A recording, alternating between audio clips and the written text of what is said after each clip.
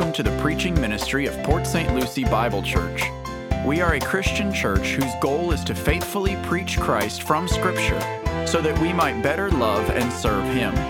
We pray that this message from God's Word would engage your mind with the truth and inspire your heart to obey Christ. Here's today's message. Merry Christmas.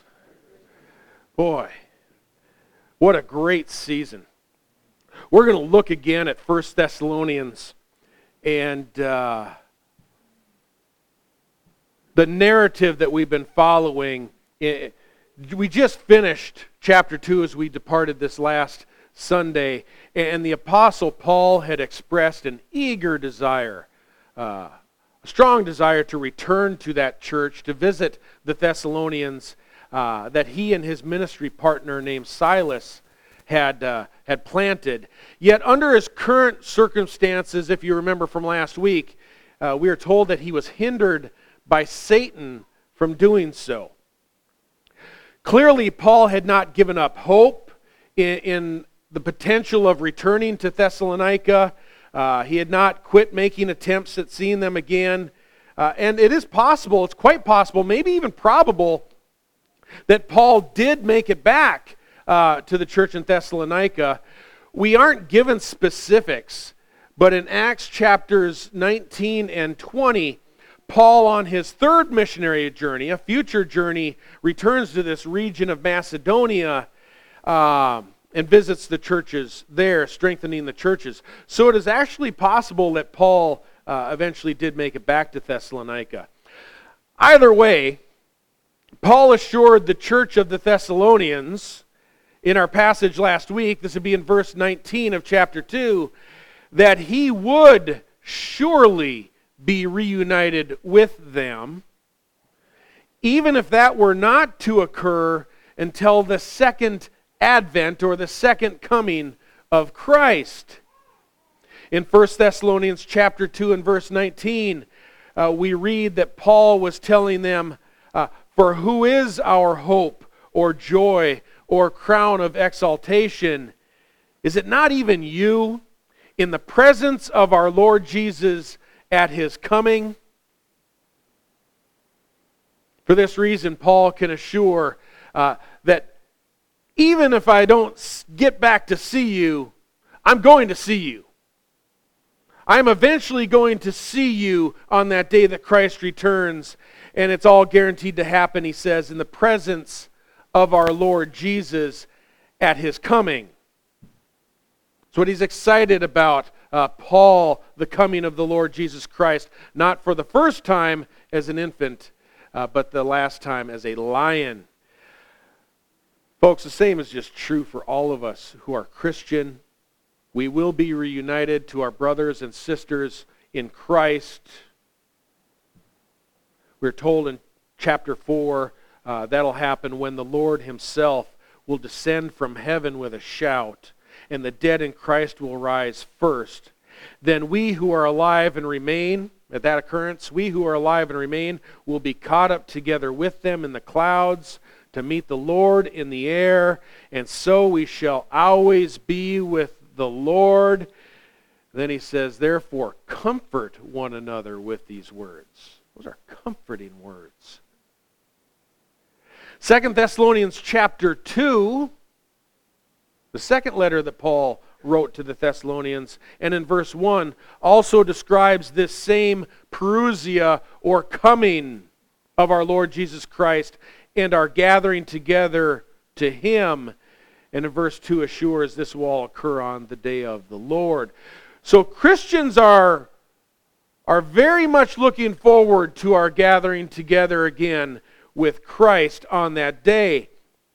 Paul's two letters to the Thessalonians, 1st and 2nd Thessalonians, they're comforting reminders given to the church that there will be a day of full restoration where we are reunited to our families, to other Christians and friends from our churches like Jerry. We are going to see him on that day. The Lord has mercy, and we will all in Christ be reunited again. Yet as Paul states in this letter, our reunion is yet future. It's in the future. In the meantime, we're going to find ways to encourage one another, to strengthen one another, to persevere until that day, even when times get really tough. And the Thessalonian church had seen some tough times. Paul, not knowing when or even if he's going to be able to return to Thessalonica, nonetheless, he takes action. He sends an ambassador, his protege, a young man named Timothy. He does so as an act of kind of goodwill, a goodwill ambassador to check in on them. And that is where in our passage I'm going to now read to you, it's where we learn about this work of Timothy beginning in 1 Thessalonians in chapter 3.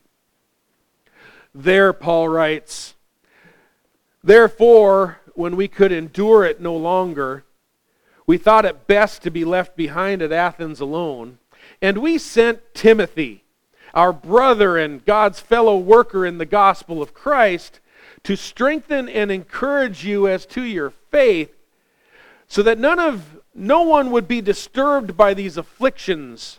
For you yourselves know that we have been destined for this.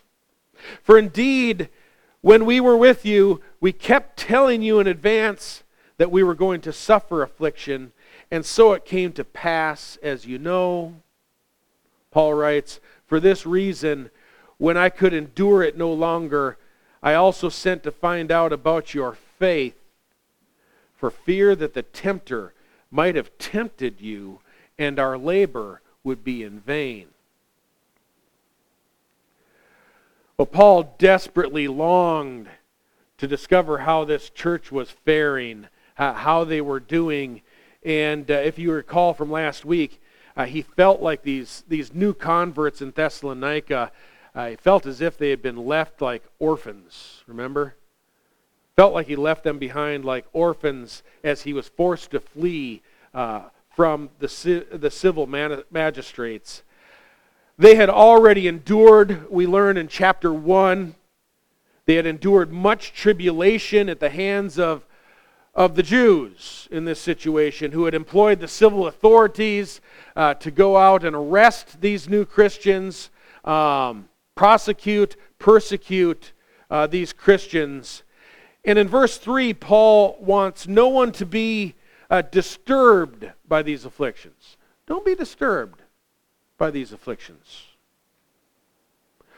The Greek term there that we often translate as disturbed, it implies to be bent over. Even to be bent over backwards. It means to recoil in fear at what they had endured. Paul says, don't do that. Don't bend over. Once again, these afflictions that we see, that we read about in Thessalonica, verse 3, it is what we now have become familiar with.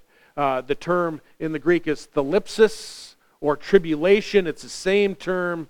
So when Paul continues by saying, "For you yourselves know that we have been destined for this," what is it that they have been destined for? They've been destined for afflictions. They've been destined for tribulations.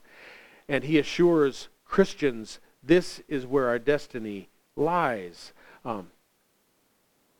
One of the reasons that we kind of wince, that we kind of recoil at the words of Paul, at the sound of these words, is because we in America have always been reassured again and again, time and again, that we're not destined for any tribulations. We're Americans. We aren't destined for any afflictions. Yet as Paul and Silas are shown here in the Bible, we find especially in Acts chapter 14, they were returning to many of these churches that they had planted. They were in Lystra and Iconium and Antioch and Derbe and all of these cities where they had preached Christ. And Acts 14 tells us they returned there and strengthening the souls of the disciples, encouraging them to continue in the faith, and saying, well, through many tribulations we must enter the kingdom of God. Through many tribulations we must enter the kingdom of God. And Paul does the same with these Thessalonian believers as he did in Antioch and Derbe. And he draws their memory back to the time where they had first met, the first occasion together. Verse 4, indeed, when we were with you, we kept telling you in advance that we were going to suffer affliction, and so it came to pass, as you know.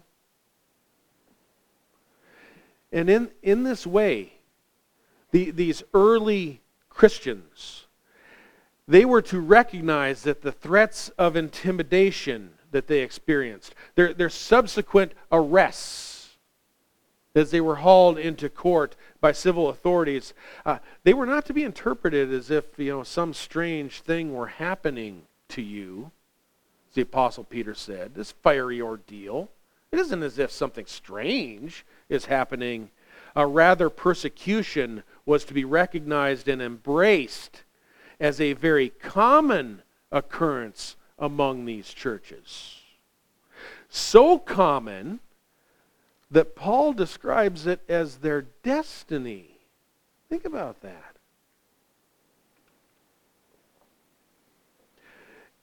And because this was their destiny, Paul wanted to provide them with as much advanced notice, enough warning that they would be emotionally and spiritually prepared to withstand the pressures when tribulation comes.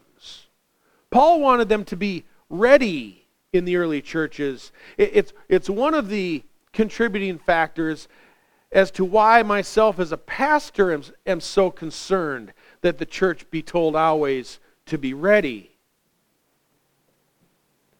Folks, we need to be ready when tribulation comes to America. And I don't want any of us to be sitting back wondering about a fiery ordeal which comes upon you, Peter says, for your testing, as if some strange thing were happening to us.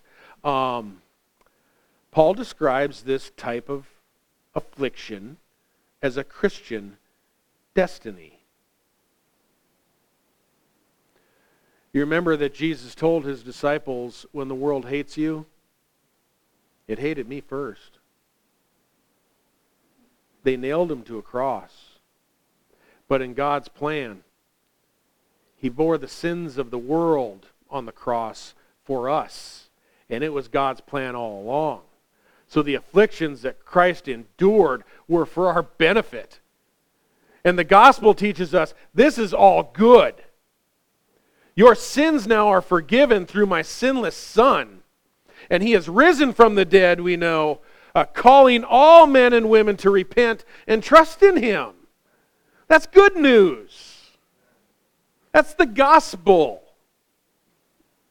When tribulation comes, it's not always such an affliction. I hope that we can all keep our hearts and minds ready for what we will experience. Because 2 Thessalonians chapter 2, when we get there in just a few months, it's going to describe for us a great spiritual apostasy. Apostasy means a falling away. 2 Thessalonians is going to describe a great falling away and apostasy before Christ returns. There will arise a counterfeit Christianity that elevates the desires of men over the desires of God. Boy, that's hard to believe, huh? That could never happen. And that passage there in 2 Thessalonians states how it will be a deluding influence so that the people will believe what is false. But by God's word, that destiny too will happen. And we who hold fast to the truth we who are prepared for that day, we are destined to be negatively impacted by it as we stand for the true gospel, as man has created another gospel. There exists a thin silver lining about our being destined for these tribulations, if you want to call it that, a thin silver lining. That particular word, destined, it doesn't require a continuous level of persecution to be suffered by all Christians everywhere, in every location, and every age. This passage doesn't require that. There are to be variations in the levels of persecution to be expected by those who inherit this same destiny. It isn't always consistent for all Christians and all churches. There's a theologian named G.K. Beale. He's a president of Reformed Theological Seminary out in Dallas. He makes this comment about this particular word, destiny. He says, quote, "The time of tribulation will continue until the final advent of the Messiah, so that the lives of Christians during the interim will be characterized by trial." They'll be characterized by trial. He says this has come about by God's sovereign hand and has been planned from long ago. Such suffering tests the mettle of a true believer, he says.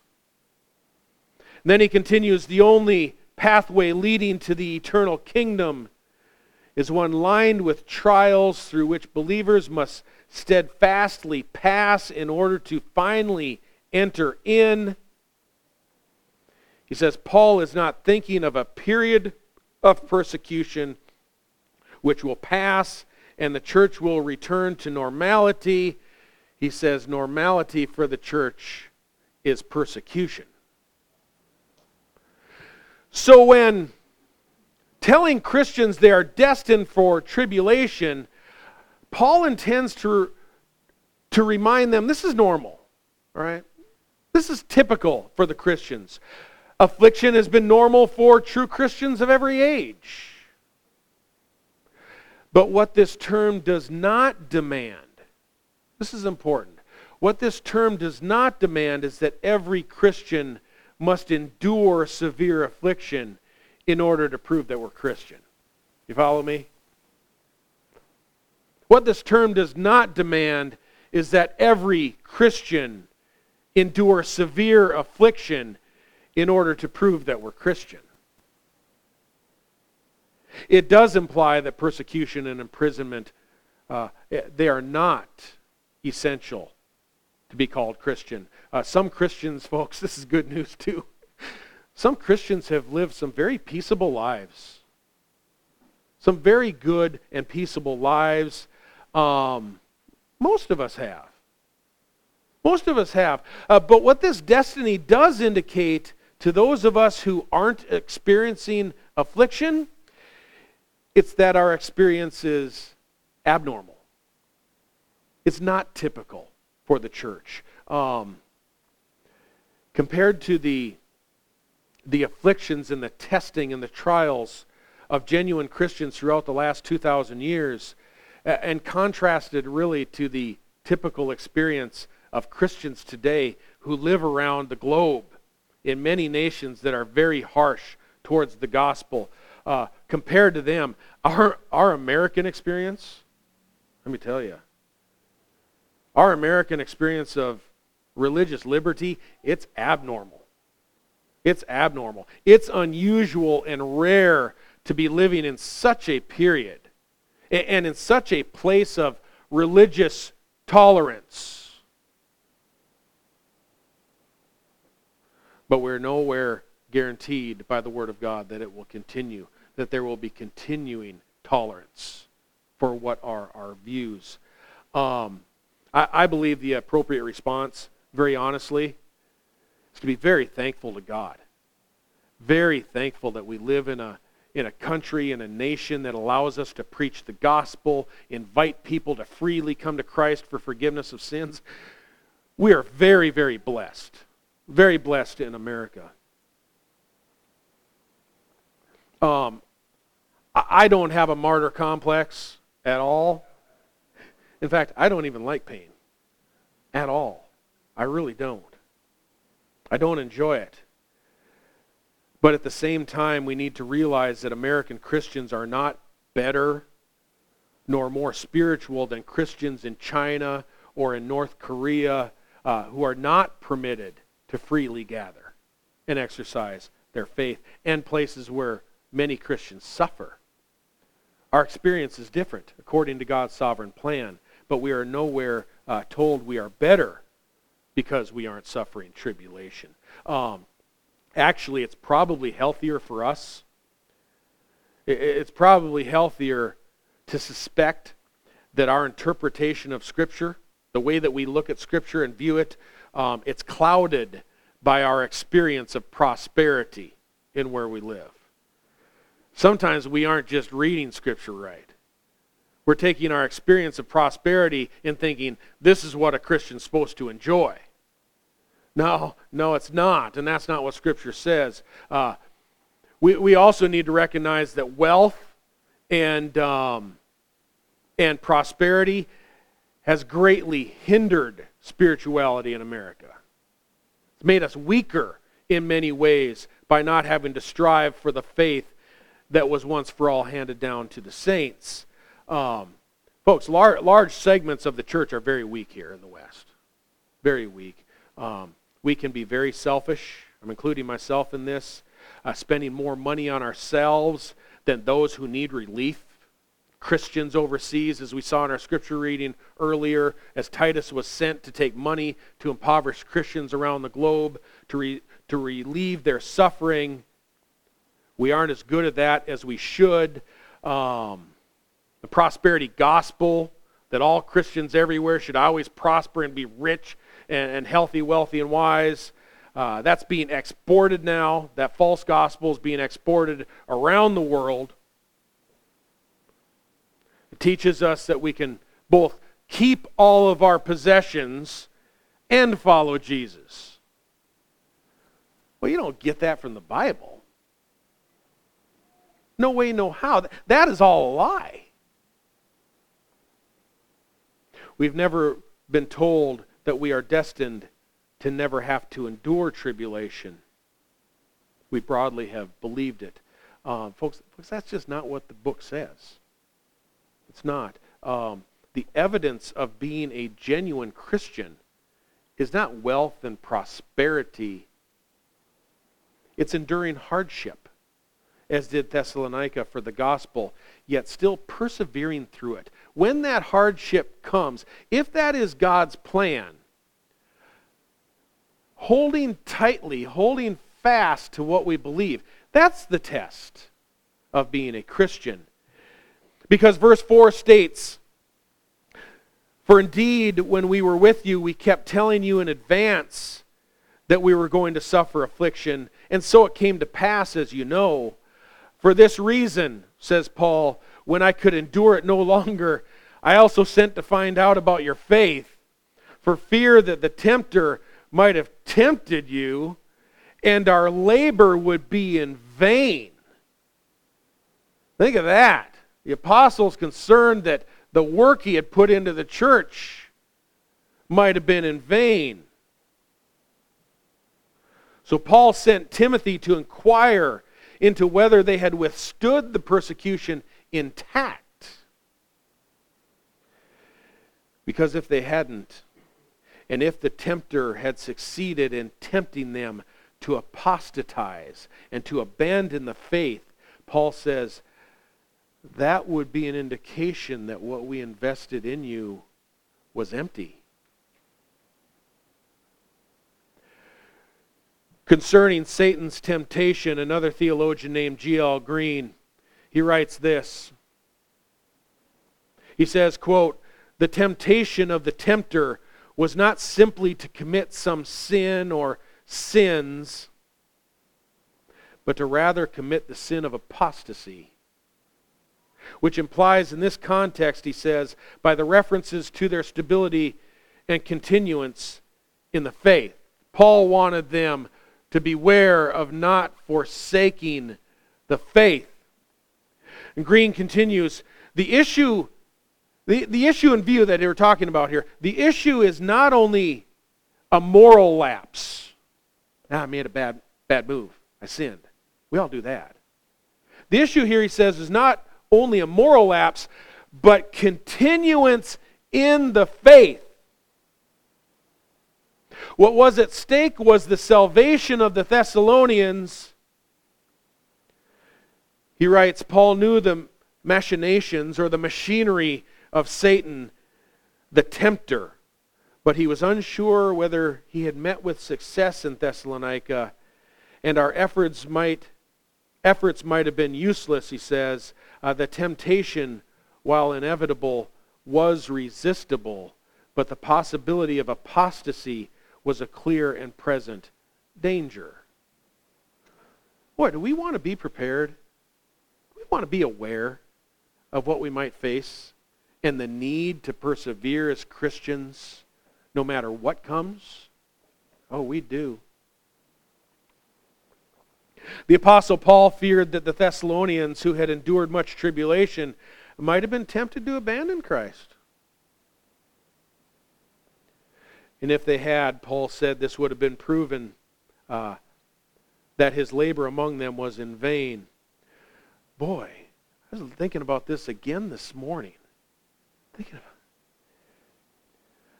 Do you think that it can sometimes be difficult to discern whether somebody is truly a Christian?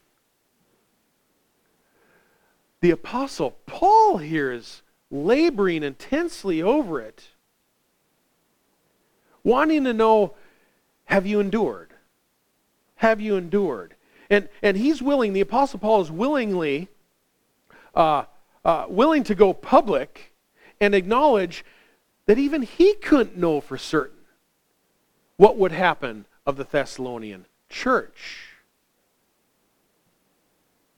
Folks, there's a whole new way to respond when people say that they've given their life to follow Christ. Like Paul, you could say, we'll see. We'll see, because the truer test of a Christian is whether they can persevere through trials when they enter into the furnace of testing. James 1 verse 12 states, "Blessed is the man who perseveres under trial, for once he has been approved, he will receive the crown of life which the Lord has promised to those who love him." In Revelation chapter 2 and verse 10, which we recently studied in adult Bible class, Jesus says nearly the identical thing to the church in Smyrna. He says, "Do not fear what you are about to suffer. Behold, the devil is about to cast some of you into prison so that you will be tested. And you will have tribulation for 10 days. And Jesus says, be faithful unto death, and I will give you the crown of life." Is it worth it? Oh, it's worth it. Persevere no matter what your circumstances are. Persevere in Christ. Don't be confused. Theologically, Paul knows, he understands that the elect will persevere. The problem is he doesn't know exactly who they are. And he desperately wanted to learn whether Thessalonica had persevered. And so he sends Timothy. He sends young Timothy, hoping that he could help strengthen them somehow. Help them to persevere, encourage them in their faith.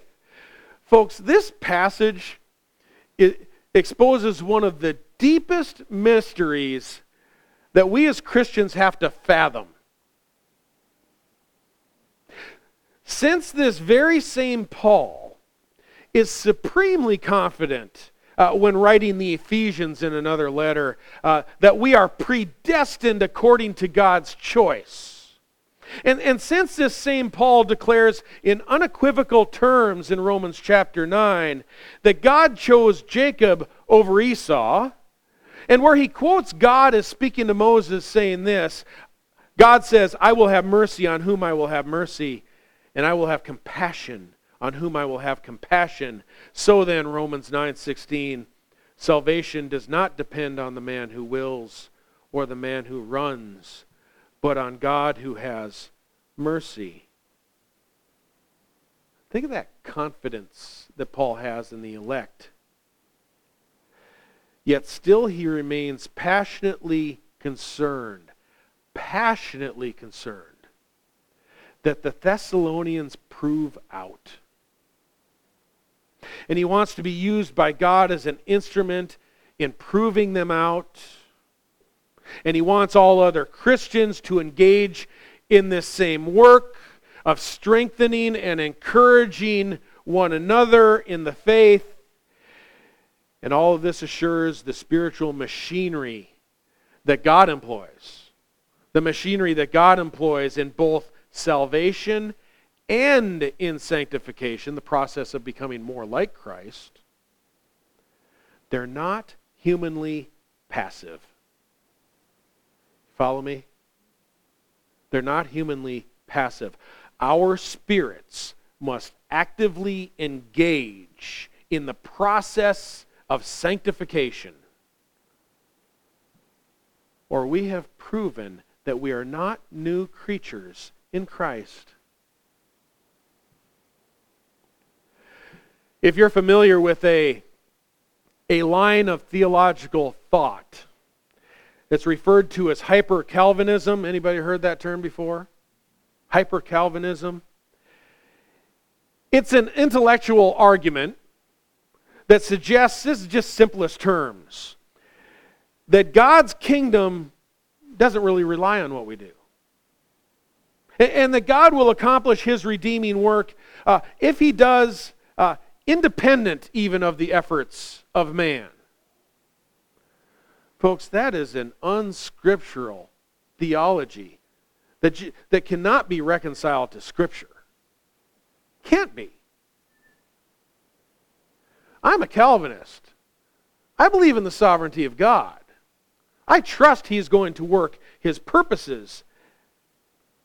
And the reality is that God's sovereignty employs the efforts of man.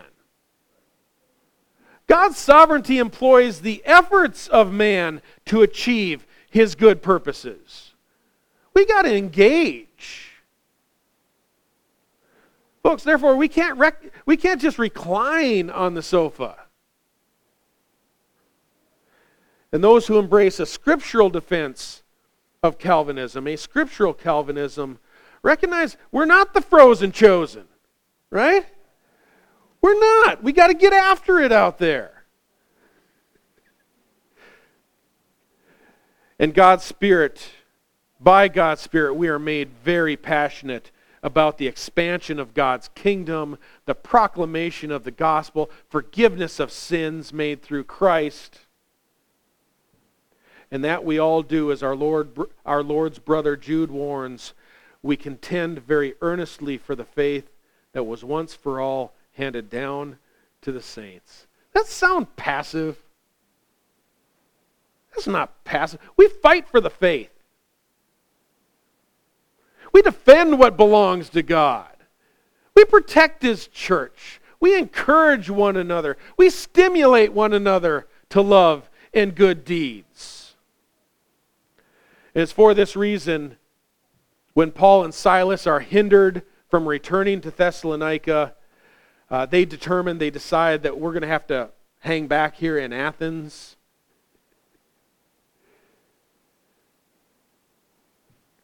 They're going to instead send Timothy.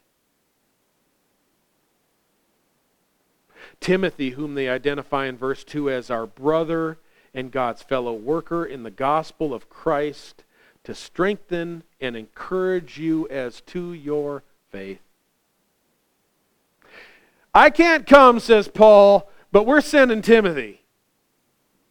He's heading your way. He's our Goodwill ambassador. He's going to do the work we can't do. And as I relayed last week, I think this is probably a pretty good indication there remains an active warrant out for the arrest of Paul and Silas in the city of Thessalonica. I could be wrong, but if that is accurate, the Jews in the synagogue are still angry over the fact that Paul and Silas came to town and stole a lot of their church people, synagogue people, and prominent and probably wealthy people, Gentiles and Jews, and they were persuaded by the gospel to join Paul and Silas, and we've already studied before. That's when the big uproar in Thessalonica happened. It was when the Jews in the synagogue saw that these people were trusting in Christ as Savior. So they still have an APB out on Paul and Silas. They're watching for them. They saw Paul teach in their synagogue for 3 Sundays, we're told, right? They know what he looks like. They know what he and Silas look like, so they're watching out for him. Folks, Satan employs natural, physical means to thwart the gospel of the kingdom. He employs natural means, physical means. We should never come to the conclusion that when Paul says back in chapter 2 and in verse 18 that Satan hindered us from going to Thessalonica, that Satan threw up some kind of Star Trek force field, you know? And Paul and Silas are like, oh man, I can't get through. It must be Satan. That's watching too much Harry Potter and Hobbit. There's no force field they were bumping into. It's just religious mysticism. Boy, think about it. How many times when you've seen someone and you got a gospel tract, you're like, I'm going to go witness to this person. I'm standing over there, I'm going to go up and talk to him about Christ, and then you hit a force field. No, that's not the way that Satan works. Spiritual warfare, folks, is a battle over the soul and the mind. It manifests itself normally in a natural dimension. This is why Christians aren't known for casting spells. But harnessing the physical dimension, we rely on the scriptural wisdom, the knowledge that according to Romans 12 verse 2 has the capacity to transform hearts through the renewing of minds. That's where our battle is. It's in the mind. And preaching the word, it's a very spiritual exercise that manifests itself in the natural physical dimension. People attend, people read, people hear. They physically gather together. We visually see it. We audibly hear it. And Satan was quite confident here. Satan was pretty confident he had won a spiritual battle by orchestrating events that prevented Paul and Silas from physically returning to Thessalonica. Satan thought, yeah, I orchestrated this pretty well. The city's on our side. They got a warrant out for them, or whatever else the hindrance is. And I kind of worked this out nicely. I'm keeping the Apostle Paul and Silas from coming back, from physically returning. But folks, he suffered a humiliating defeat. He didn't win the battle at all. In fact, he loses the war miserably here. Because this is Paul's second missionary journey, and it's Timothy's first. And Paul and Silas are out, but Timothy is now tagged in. And there isn't any warrant or any other hindrance on Timothy. He's the one now who is tagged in. Nothing's restraining him from going to Thessalonica. And after some preparation by Paul and Silas in Athens, they dispatch young Timothy. They were going to send Timothy now, since we can't go back. He's going to handle it. Folks, I imagine what Timothy must have thought. He was a young guy at this point. Listen up, young people. Timothy was a young guy at this point. His first missionary journey. And I imagine as many young men and women think today that Timothy's probably thinking, no, he might have protested, saying, not me, I don't know what to do. Paul told him, yeah, well, you got a short time to figure it out. We're going to send you.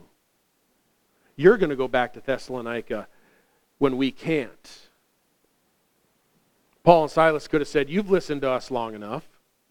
You've heard the message that we preach. You know what the Bible says. You've heard the gospel. You've seen the power of the gospel. You've seen what we do and how we do it. And Timothy, it's time for you to pack up your own study Bible and get out there and do it. You've watched us long enough. Here, take with you part of the scroll of Isaiah, Paul might have said. I've circled a few spots in red that assure that Jesus Christ is the promised Messiah given to Israel. You've heard us talk about this, Timothy.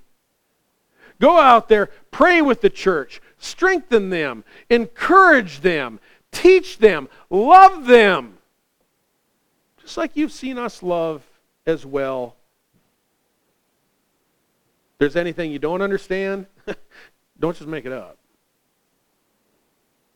Ask later for clarification. Folks,